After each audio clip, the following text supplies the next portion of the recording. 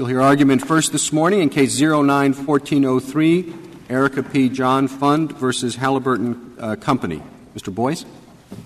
Mr. Chief Justice, may it please the Court. The district court below found, and it is not disputed here, that the plaintiff fulfilled all the requirements of Rule 23A for class certification. The district court also found, and the Court of Appeals affirmed, that the plaintiffs demonstrated all the requirements for class certification under 23B3 except for the Fifth Circuit's loss causation requirement. The court below recognized that whether or not there was an efficient market was not disputed. It was conceded that we have an efficient market here. There were no challenges. Boyce, if I could just stop you there. Certainly. What if that had been disputed? Is that something that can be disputed at the certification stage? Yes, Your Honor. Mr. Boyce, what's the difference then? Why could that be disputed at the certification stage, but not the question of price impact? Because the issue of efficient market goes to the presumption of reliance. And if the court holds at the certification stage that there is no efficient market, then the basis for presuming class-wide reliance is impacted. And so you can have a situation in which the common issues do not predominate over the individualized issues. That cannot happen with respect to loss causation because, as the respondent concedes here, loss causation is a common issue. Well, how about materiality? Could you rebut materiality at the certification stage? No, Your Honor, we don't think you can rebut materiality at the certification stage. I would note that under the Fifth Circuit rule, loss causation is in addition to materiality. Well, now I'm a little confused because the efficient market and materiality are all part of the prima facie case, triggering the basic presumption. So why can you rebut one part of that case but not another part of that case? Because the issue of materiality is something that goes to a class-wide common issue. The issue of reliance can go to whether or not issues predominate or not. Rule 23B3 talks about whether common issues predominate or not. That's the issue at class certification stage. The merits issue is not implicated at class certification. But common reliance can be rebutted at the certification stage. The basic presumption can the basic presumption be rebutted at the certification stage? The basic presumption of reliance, yes, Your Honor. For example, if you were to take a situation in which you, not present here, but where you disputed whether or not the market was efficient or not, that is something that could be decided at the class certification. Can it be rebutted by proof other than proof generally disproving the efficiency of the market? We believe under the Court's decision in BASIC that is something that is reserved for trial, that rebuttal. And what is that based on? The footnote in BASIC? Yes, Your Honor. Well, that's pretty thin, isn't it? It's dictum in a footnote in an opinion issued at a time when conditional class certification was permitted. Do you have anything else to support that? I don't from this Court, Your Honor. Would you have anything in the rule to support that? Anything in the rule? Yeah. Well, I think what the rule does is it talks about whether issues of common issue predominate over individualized issue. And since this is something that would be at the class certification stage, not creating individualized issues, we would think that is something that's reserved for trial. Mr. Boyce, how would it work in your view of the case? That is, you say that the loss, what's been called loss causation, is not something to be decided at the certification stage, but at the trial or summary judgment. Well, how would the plaintiff class prove loss causation, given the reliance hurdle that you have surmounted? Now you have your class certified. How does the class prove loss causation? As this Court indicated in Dura, in order to prove loss causation, you must demonstrate that you had either an increase in the prices, and this assumes that you are concealing negative information. The reverse would be true if you were concealing positive information. An increase at the time that the concealment took place, or a decline when the actual facts were revealed. And it would be required at summary judgment by a summary judgment standard, and at trial by a trial standard, and at the pleading stage by a pleading standard for the plaintiff to make out that case. In other words, there are 3 times loss causation is tested: pleadings, summary judgment, and trial. The question is whether a 4th test should be interposed at the class certification stage. Counsel, doesn't a lack of response to a disclosure, couldn't it be in some situations reflective of an inefficient market? Yes, Your Honor, I think it could. I think that you could very well have a situation in which, if you demonstrated a lack of response, that could impact the issue of efficiency. And I think that would be an issue that in a proper case, where, unlike this one, it was presented. Why is this case, why can't you pigeonhole this case into that argument, which it appears what the respondents have done is move away from the loss causation proof and gone to the issue of whether they rebutted reliance or not? The problem is, as the Fifth Circuit noted at page 335 of the F3rd reports, efficiency of this market was conceded below. In other words, the respondents conceded that this market was efficient. So that issue was not presented, and the rebuttal issue was not presented in this case. Mr. Boyd, you talked about loss causation. The respondents assert that that's not what the Fifth Circuit was really doing, that really they're just trying to rebut the presumption, essentially, of Basic by showing that at the far end there was nothing that could justify the presumption.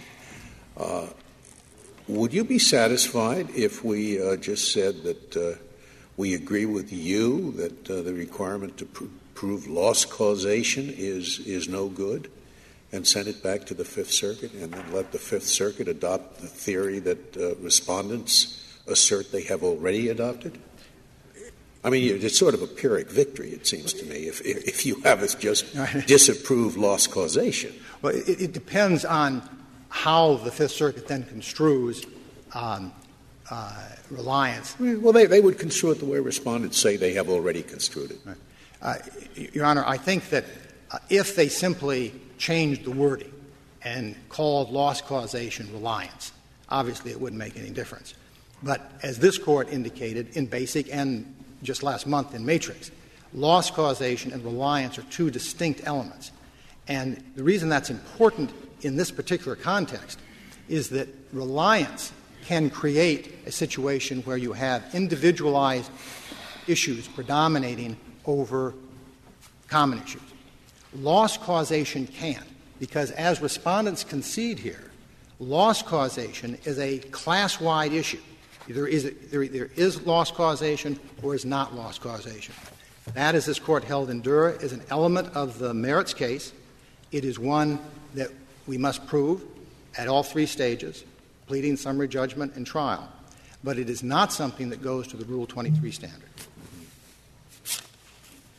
I think what you've said is that there's really no difference between loss causation and what respondents assert that the Fifth Circuit found. No, Your Honor, I did not mean to say that. I think that there is a difference. I think there are 2 differences. There's a difference between what respondents say and what the Fifth Circuit says. The Fifth Circuit talks about loss causation, says it's in addition to efficient market, does not talk about reliance. Right. There's also a difference between what respondents say and what this Court has said in Basic and Matrix and the other cases in terms of what is required to prove for class certification. What is required to prove for class certification under Rule 23, unless and until Rule 23 is changed, is that common issues predominate. Common issues will predominate even with respect to what the respondents here argue. Because what they argue, just like loss causation, is a common issue. Okay, but you would want us to say that and not just say that loss causation. Yes, Your Honor. Yes, Your Honor. How do you see, or what difference do you see between their loss causation evidence and an inefficient market?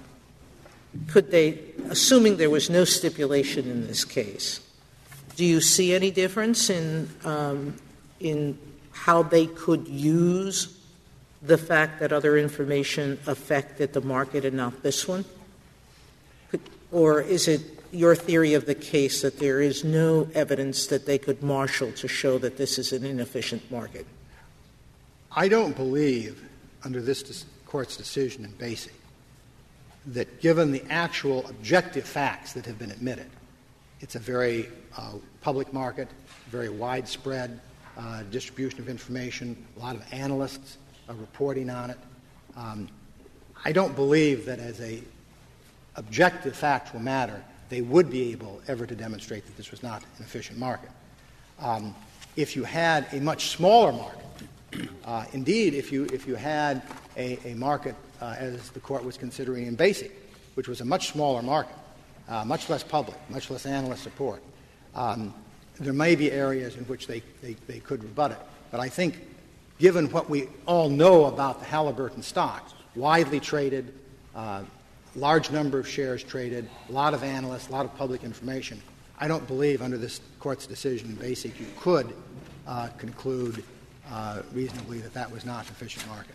What do you say to the following argument, that there are some economists who say that even in a market that is generally efficient, there can be instances in which the market does not incorporate certain statements into the price of a stock, and therefore, even when it is demonstrated that the market meets the test for efficiency that the lower courts have settled upon in the wake of Basic, the defendant in a class action where there is reliance on the Basic presumption should be permitted at the class certification stage to prove that the allegedly fraudulent statements had no impact on price, and by doing that destroy the theory that the class relied on the statements because they relied on the price which incorporated the statements.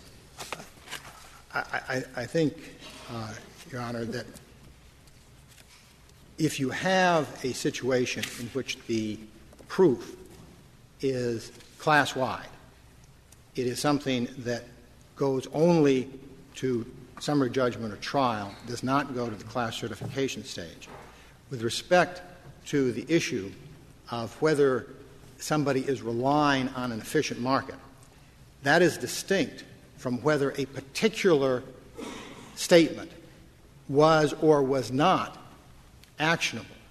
In other words, the summary judgment issue, the trial issue, is whether the particular statement was actionable, and that includes all of the things that the Court identifies.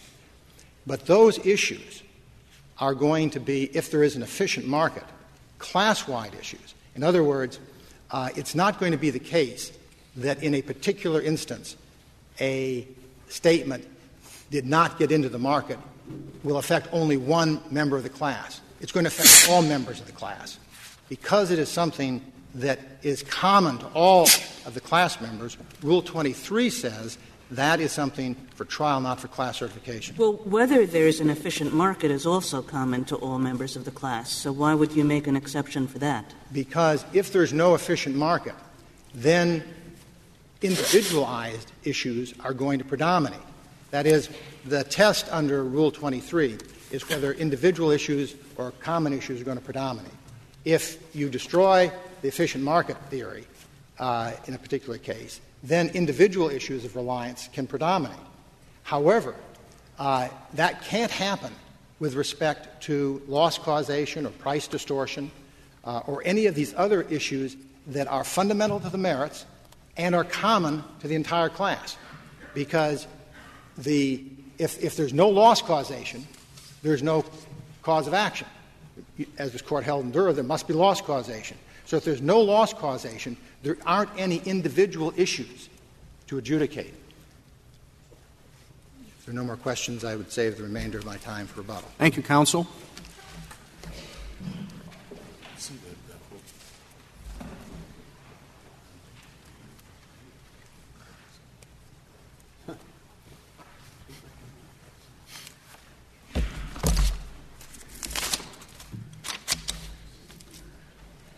Ms. Zaharsky. Mr. Chief Justice, and may it please the Court, the Fifth Circuit erred in requiring proof of loss causation at class certification for three reasons. First, it's conducting a merits inquiry that's not tethered to the Rule 23 requirements. Second, it's taking a presumption and requiring plaintiffs to prove it. And third, it's confusing the distinct elements of reliance and loss causation. Just to start in with some of the Court's question, first, Justice Scalia's, does the Court require proof of loss causation? The Fifth Circuit could not be more clear. It is not talking about rebutting the presumption of reliance, giving the defendants an opportunity to do that at class certification. It is putting an affirmative burden on plaintiffs that they have to meet in every single case, even if the defendants do not come to court with any evidence. And that is a very heavy burden, as the district court in this case realized. And just to make this as concrete as possible, loss causation is the question, at the end of the day, whether the price decline that caused the losses was sufficiently related to the earlier alleged material misstatement and whether there was any other cause that could have led to the price decline. So if a plaintiff cannot come in and prove loss causation, there could be many reasons for that. It may be because the market is not efficient. It could also be because there's no material misstatement. But it could also be, as this Court recognized in Dura, that there was a material misstatement. It did inflate the stock price, but then other causes, such as a bad economy or other news about the company, came along, and that's what caused the stock price to drop. But you acknowledge that if the cause was the fact that the market was not efficient, that could be raised at the certification stage. Well, that's certainly what the Court suggested in Basic, and what the courts of appeals have done is to say that that's a threshold showing that is sufficiently collateral to the merits that it needs to be made so that the presumption can be invoked in the first instance. But these ideas about rebutting the presumption by showing that at the end of the day the plaintiff can't prove its case, these are things, as Mr. Boyce said, that stand or fall on a class-wide basis. And the real problem with the Fifth Circuit's decision is that it did not tie its proof of loss causation to the requirements of Rule 23. Everyone agrees here that loss causation stands or falls on a class-wide basis. Well, the rule isn't, I take it, or correct me if I'm wrong, that simply because the issue is on a class-wide basis, it can't be challenged at the certification stage. I mean, we don't have a rule that's that broad, do we? Or am I missing the point? Well, that's what Rule 23's 23b3, which is the one at issue here. The question is, do common issues predominate over individual ones? What you're trying to answer is, can this group of people proceed together, not can this group of people make out their case? But suppose there's no demonstrated basis that common issue exists. Well, then I think that the plaintiff should lose at the 12b6 stage, and that is a stage that has real bite after this Court's decision in Dura and after the PSLRA. There are heightened pleading requirements that apply. There are plaintiffs that will lose at summary judgment on the issue of loss causation, for example, because A, either they don't allege a price drop, B, they don't connect the price drop to the earlier distortion of the market when there is a material misstatement. There can be many reasons that they lose at that merit stage. But class certification is not a merit stage, and the Fifth Circuit made it one because of its own policy judgments about the effects of class certification. And with all due respect to the Fifth Circuit, it's just not that Court's judgment to make that the class certification is not a merits determination except with respect to reliance, except with respect to the fraud on the market theory. Well, that you can it is a merits inquiry, and you can decide it at the class certification stage. And except, just add to the Chief Justice's question, an efficient market theory. That's right. You're asking, is this theory going to be available to the plaintiffs at trial? And the way that the plaintiffs show that the theory is available to them is by establishing an efficient market and saying that they traded within the time period while the price was distorted. It's just like establishing any other threshold inquiry that would make evidence or a legal theory available at trial. But the question the court is supposed to be asking at the Rule 23 stage, the class certification stage, is not, can these people win on the merits? And that's a question the Fifth Circuit was asking. The question it's supposed to ask is, can this group of people proceed together? Well, you seem to — maybe I don't understand your argument, but you and Mr. Boyce seem to be arguing that whether there is a common question, that it is a common question whether there is a common question, and therefore that has to wait until the merits stage. Is that what you're saying? No, that's not what we're saying. What we're saying is, will common issues predominate on the issue of reliance? And when the petitioners or when the plaintiffs invoke fraud on the market and they show that there is an efficient market, this Court said in Basic, they can all proceed together because they are showing that the price, that the material misstatement was reflected in the stock price. This is an impersonal market in which you rely on the stock price. They all rely on the stock price. And if they show that the statement was not incorporated in the price, and they're not claiming that they relied, that every member of the class actually relied on the statement. They're all claiming they relied on the price. If they show that the statement wasn't incorporated in the price, then why doesn't reliance cease to be a common issue and become a question of an individual issue that would have to be proved by each member of the class? Well, in that circumstance, reliance ceases to be, and the case cannot be established on the merits. They stand or fall together on the merits. Their theory is the same for all of them. Yeah, but the fact that they would lose on the merits doesn't necessarily mean that they're entitled to class certification.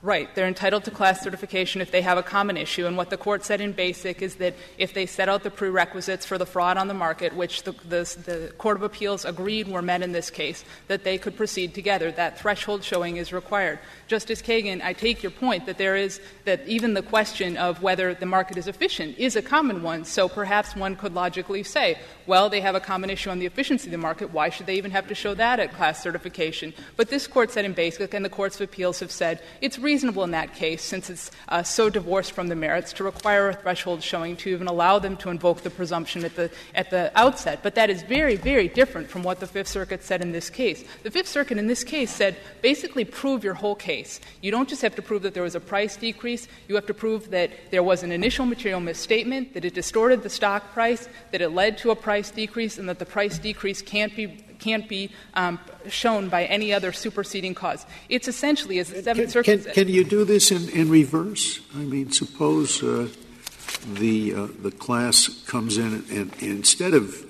proving at the outset that the market's an efficient market and allege a misrepresentation, they come in at the back end and they say, when that statement that we assert was a misrepresentation was corrected, the price of stock went down and we lost money. Now, it seems to me you would have to argue, well, that's a good allegation if it's an efficient market, which is a common question, right? Right. So they can certify under Rule 23 by using the back end.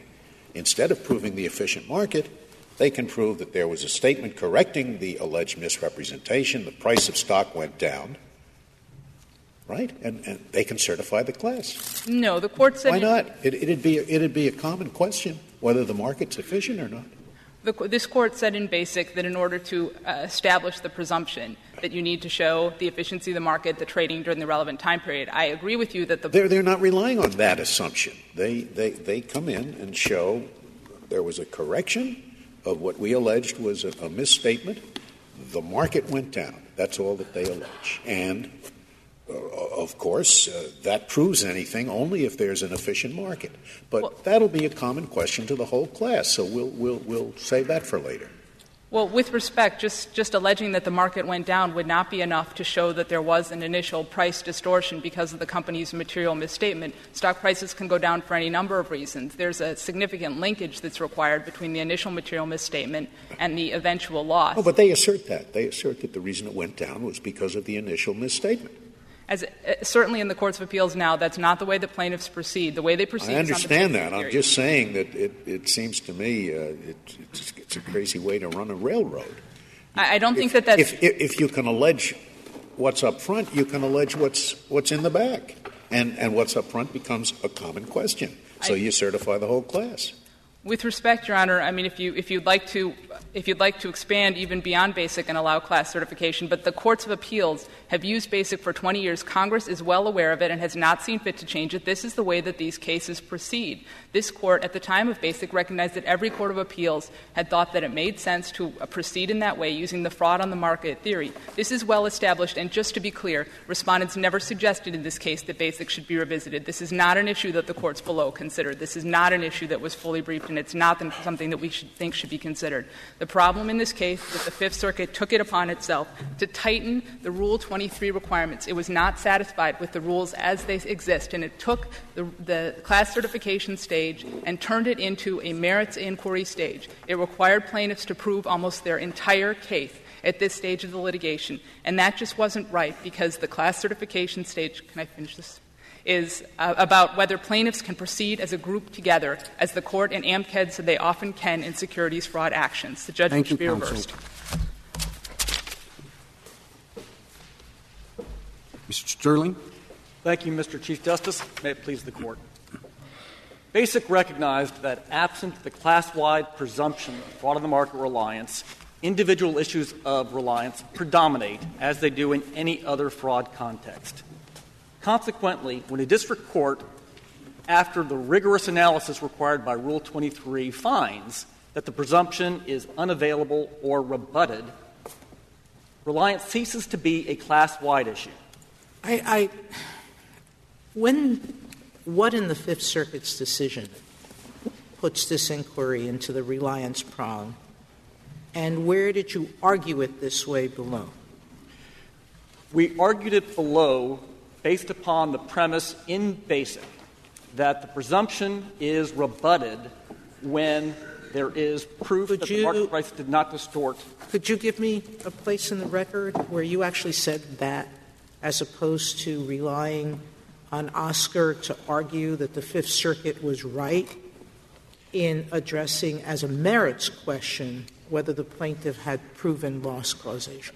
It was not addressed as a merits question, Justice Sotomayor. It was addressed, as Oscar said, as a prerequisite for finding reliance in order to — So you're not defending the rationale of the Fifth Circuit now? You're sort of backing yourself into the reliance element? We are not defending all of the language in Oscar, clearly.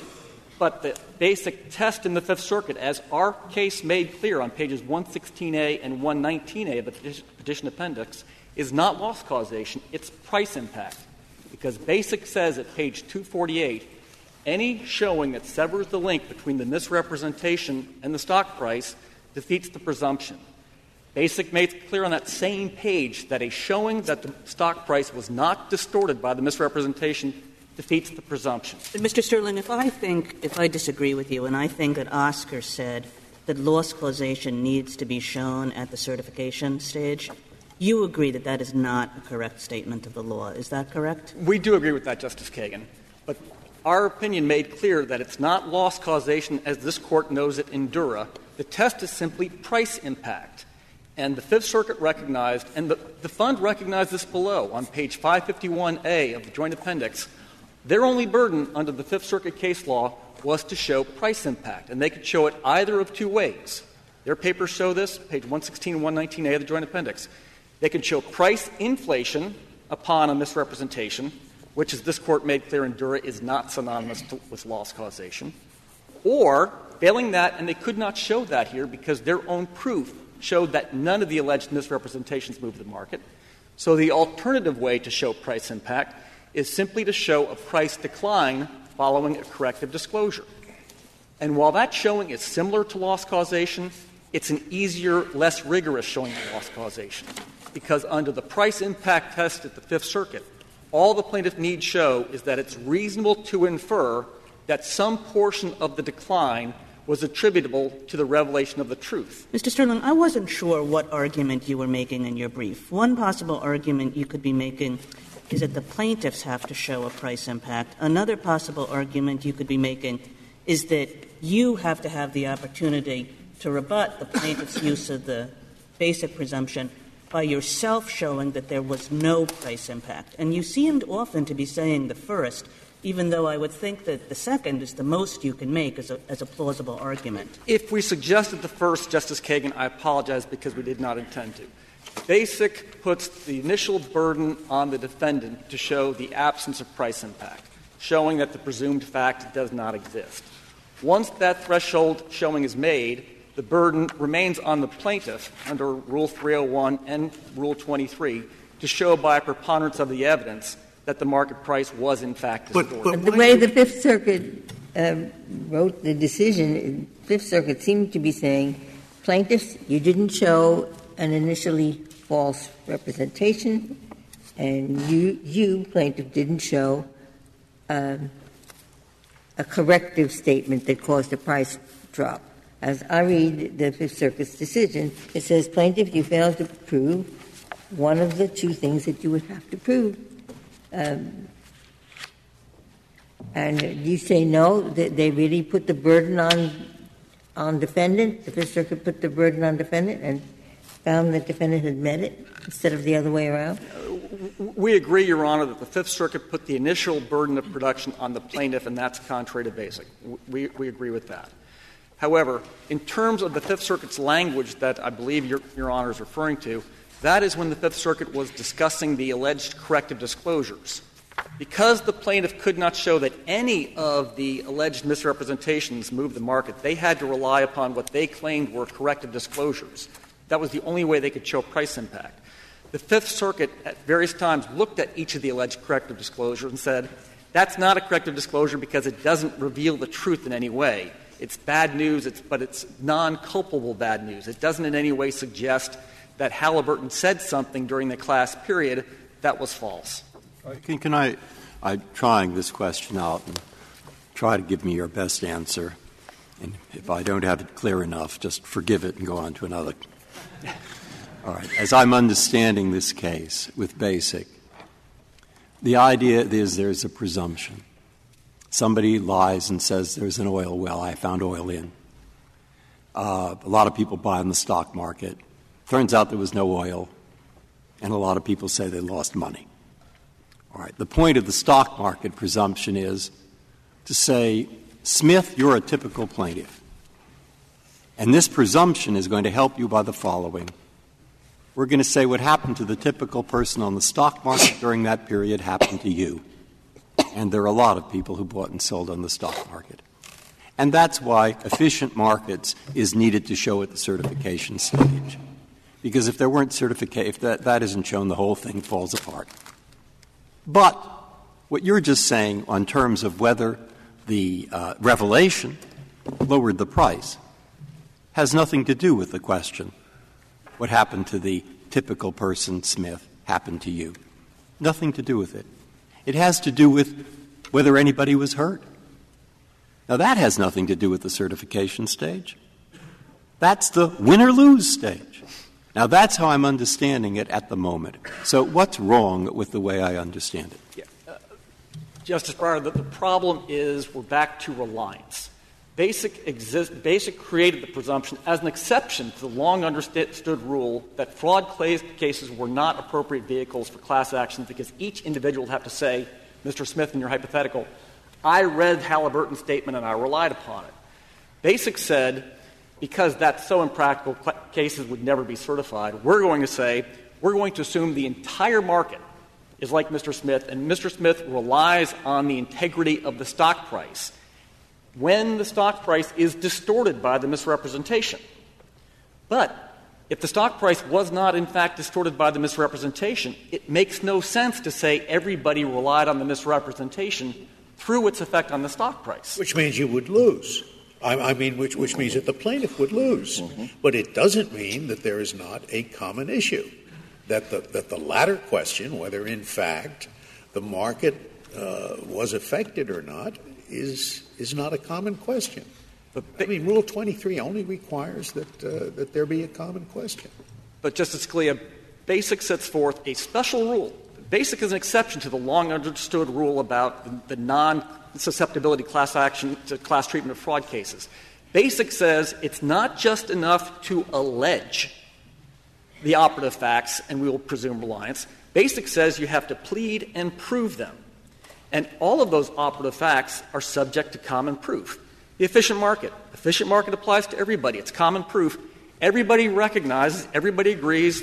Mr. Boyd said so today, and the government said so today. If the district court does not find that the market for the stock is efficient at the class certification stage, you can't certify because it's not reasonable to infer then that the misrepresentation was translated into the stock price. Materiality is another requirement under Basic. It's a threshold condition. Again, common proof. All the courts except for the Seventh Circuit agree materiality must be proven at the class certification level. Same thing for whether the misrepresentation was public. If it was not publicly made, it's not reasonable to infer that it had an impact on the stock price. All of these operative facts are subject to common proof, but Basic says unless those facts are proven at the class certification stage, the presumption of class-wide reliance doesn't apply, and individual issues of reliance predominate. The same must be true for rebuttal proof. Basic says 8 times that the presumption is rebuttable. And it makes no sense at all to rely upon these indirect or surrogates, circumstantial proof of whether the misrepresentation moved the market. That's all these are. Materiality, whether it was publicly made, whether the market was efficient.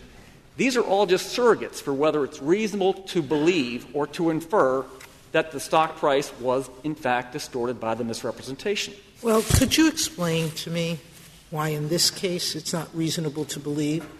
Meaning, assuming the truth that there was falsity in the statements made, those alleged. Assuming truth to those statements, why wouldn't a market react to corrective measures? Because what I see is a difference between saying it's an inefficient market or that the statements had no price impact for some other merits-related reason, but why does that tie to an inefficient market at all? Well, again, general market efficiency is just a proxy or a surrogate for whether it's reasonable to think that the conditions exist for the stock price to be affected by a misrepresentation. So tell me why on its face the false statements alleged here, why would it be unreasonable to conclude that the market wouldn't respond to them? One reason is because the market deemed the information to be immaterial. The market didn't care about it. The market didn't react to it. Another reason could be that while a market is generally efficient, a market was inefficient for this type of information. Well, but you conceded efficiency below, so you've sort of given up that argument. We conceded efficiency below because, candidly, their own proof showed that none of the misrepresentations moved the market. And what we have here is not circumstantial proof of general market efficiency or materiality or whether the statement was public. Here there was direct proof that none of these misrepresentations moved the market. And that is the whole premise of the basic class-wide presumption of reliance. Basic itself says if the stock price was not distorted by the misrepresentation, you can't say the entire class relied upon the misrepresentation to the stock price. And that's exactly what we have here. It is the DNA proof. And it makes no sense for district courts to be certifying class actions based upon this indirect or circumstantial proof while ignoring the direct proof of the absence of price impact. And in effect, what they're asking this court to do is to extend Basic. Basic itself is a judicially created presumption designed to make a judicially created cause of action easier to be maintained as a class action. Now, it was one thing for courts decades ago to imply a private cause of action under 10b, and it was another thing for this court to create a rebuttable presumption of reliance in Basic in order to make it easier to maintain these cases as class actions but it would do violence to Stone Ridge's admonition that the 10b cause of action ought not be further expanded to now make that rebuttable presumption of reliance irrebuttable at the class certification stage. But your argument seems to say to get a class certified, you have to virtually prove your case on the merits. You leave almost nothing over. I mean, if you've won the class certification on your basis and you've shown the material misleading and the price drop as a consequence, the efficient market first, you've shown all that. What else is left on the merits? You win on the merits if you win certification. No, Justice Ginsburg, that is not our position. Our position is in order to get the class-wide presumption of reliance, it's the plaintiff's burden to plead and prove, upfront as threshold facts, a public misrepresentation that was material made in an efficient market. However, the defendant has the right at the class certification stage to rebut that presumption by any showing, to quote Basic, that severs the link between the misrepresentation and the stock price. When that threshold showing is made, the burden is back on the plaintiff to demonstrate the necessary linkage.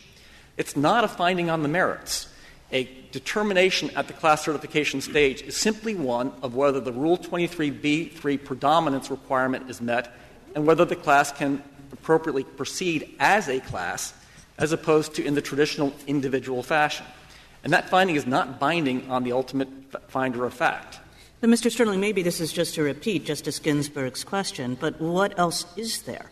I mean, what would not be proper to introduce in the way that you're talking about at the certification stage? Falsity, scienter, actual proof of loss causation, and damages. The Fifth Circuit suggested that scienter could come in at the certification stage. You're disclaiming that? Actually, footnote 35 of the Fifth Circuit opinion makes clear that it does not require any scienter.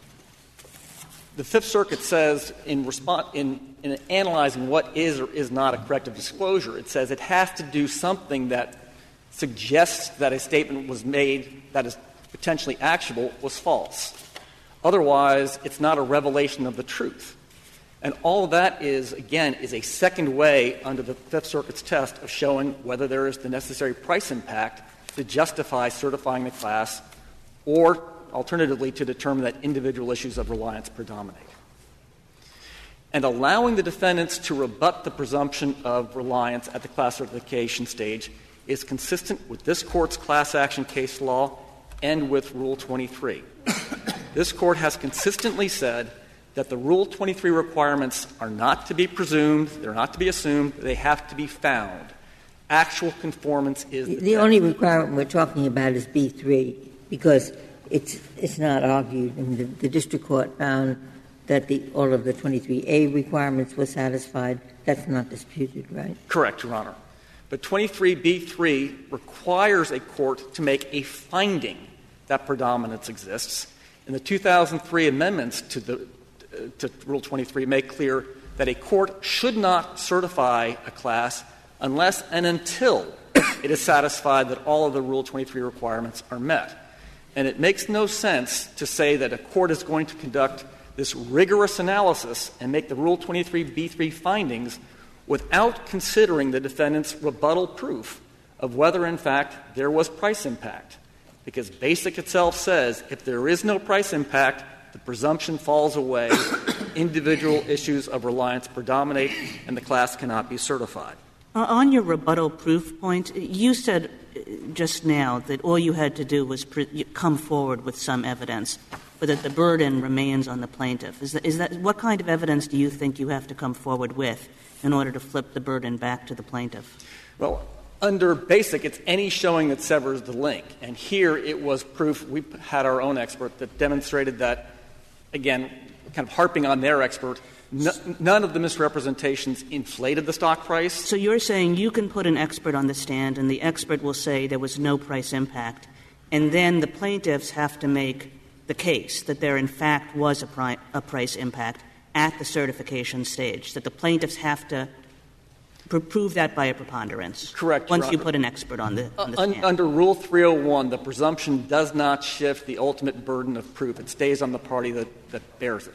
And that's consistent with Rule 23 as well, which puts the burden on the plaintiff to prove all of the Rule 23 elements exist. Well, that does suggest that the basic presumption isn't worth much in your world. But you put an expert on the stand, and the basic presumption falls away, and the plaintiffs actually have to prove their case at that very early stage that there was no price impact. We agree, Your Honor, that they have to show price impact, but that's not a hard burden to show.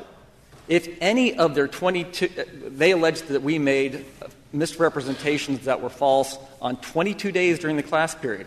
All they had to do was show one day during that class period a statistically significant price movement, and they're in. Or all they had to show was any of the alleged — I've forgotten how many corrective disclosures during the class period. Any one day, if there was a meaningful price movement that a court could infer was related to the revelation of the truth, that's all they need to show. But they couldn't show that. Counsel, I suppose if you prevail and a defendant tries to establish at the certification stage that there's no loss causation and loses, then that's law of the case, and you've missed the 3 opportunities that Mr. Boies was willing to give you at the pleading stage, summary judgment, and the merits. That issue's out of the case if you lose, right? No, Your Honor, because the finding at the class certification stage is not binding upon the ultimate fact finder. So if the court determines by preponderance of the evidence that reliance is not there, if the case goes to trial and an individual plaintiff brings his or her own case based upon subjective reliance, that court's determination at the class certification stage is not binding on the jury. What if there's no new evidence? One of the objections to your theory is that you don't have discovery at the certification stage. What if you have no new evidence to put on at later stages? It's possible that the jury would agree with the judge who made the determination at the class certification hearing. It's possible that the jury might not. But the discovery issue, Your Honor, is a complete red herring, because Rule 23 makes clear that the district court has ample discretion at the class certification stage to allow discovery into the merits to the extent that they are relevant to the class certification issue. And more importantly here, the fund never asked for discovery. In fact, when the fund filed its motion for class certification on page 139A of the joint appendix, the fund said no discovery is needed to resolve this motion except for expert discovery. The fund never asked for discovery at the district court level. The fund never asked for discovery at the Fifth Circuit. The only time they had ever hinted that they wanted discovery related to the class certification issue was at this court. I thought that the whole reason you say that the class certification stage is so significant is precisely because once the class is certified, there will be immense discovery on the merits of the case, which will be so expensive for defendants that they're inclined to throw in the towel. Now you're telling us that you want to move discovery up to the class certification stage? I mean, Justice Scalia, that was not my point, and I apologize if it came out that way. I'm sure it wasn't your point. But all I was suggesting that if a plaintiff were to say, Your Honor, to the district court, we think we should not have the class certification hearing yet because we need some discovery on point A, B, C, which did not happen here. The district court can say fine, or can say I don't think you need it. Okay. But the premise of your question is certainly correct.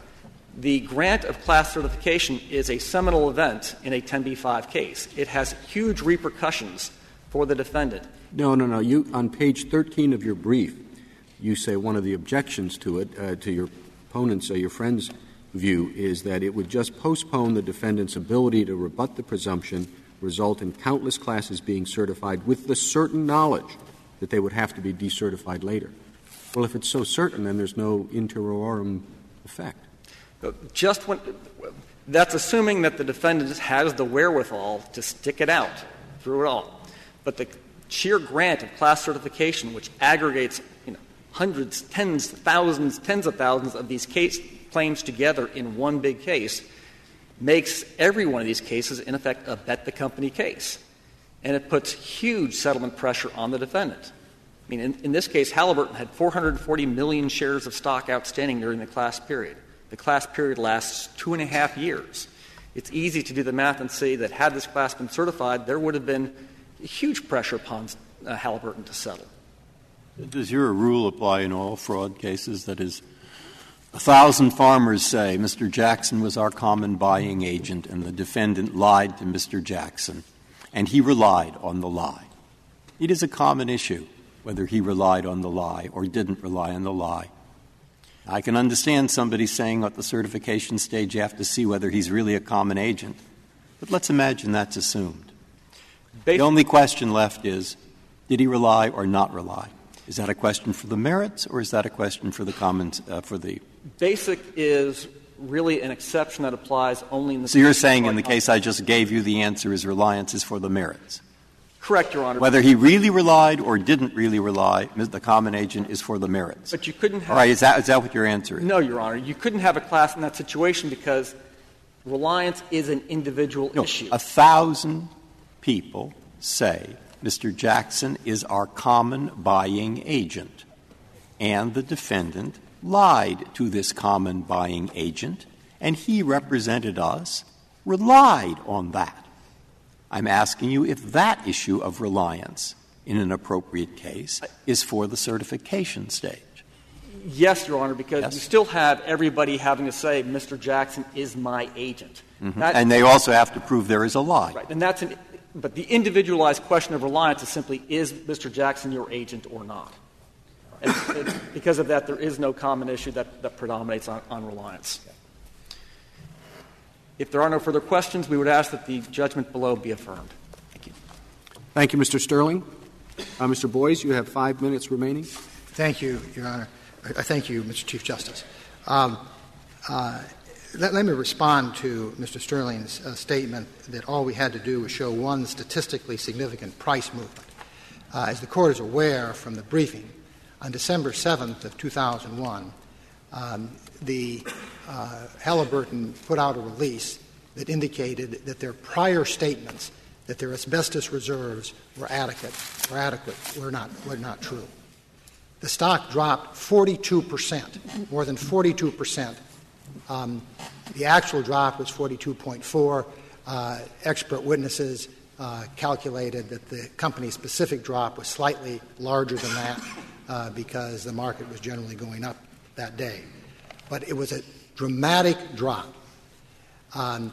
Their own expert, as is indicated in the briefing, agreed that there wasn't anything else happening that day other than asbestos news. And so you win.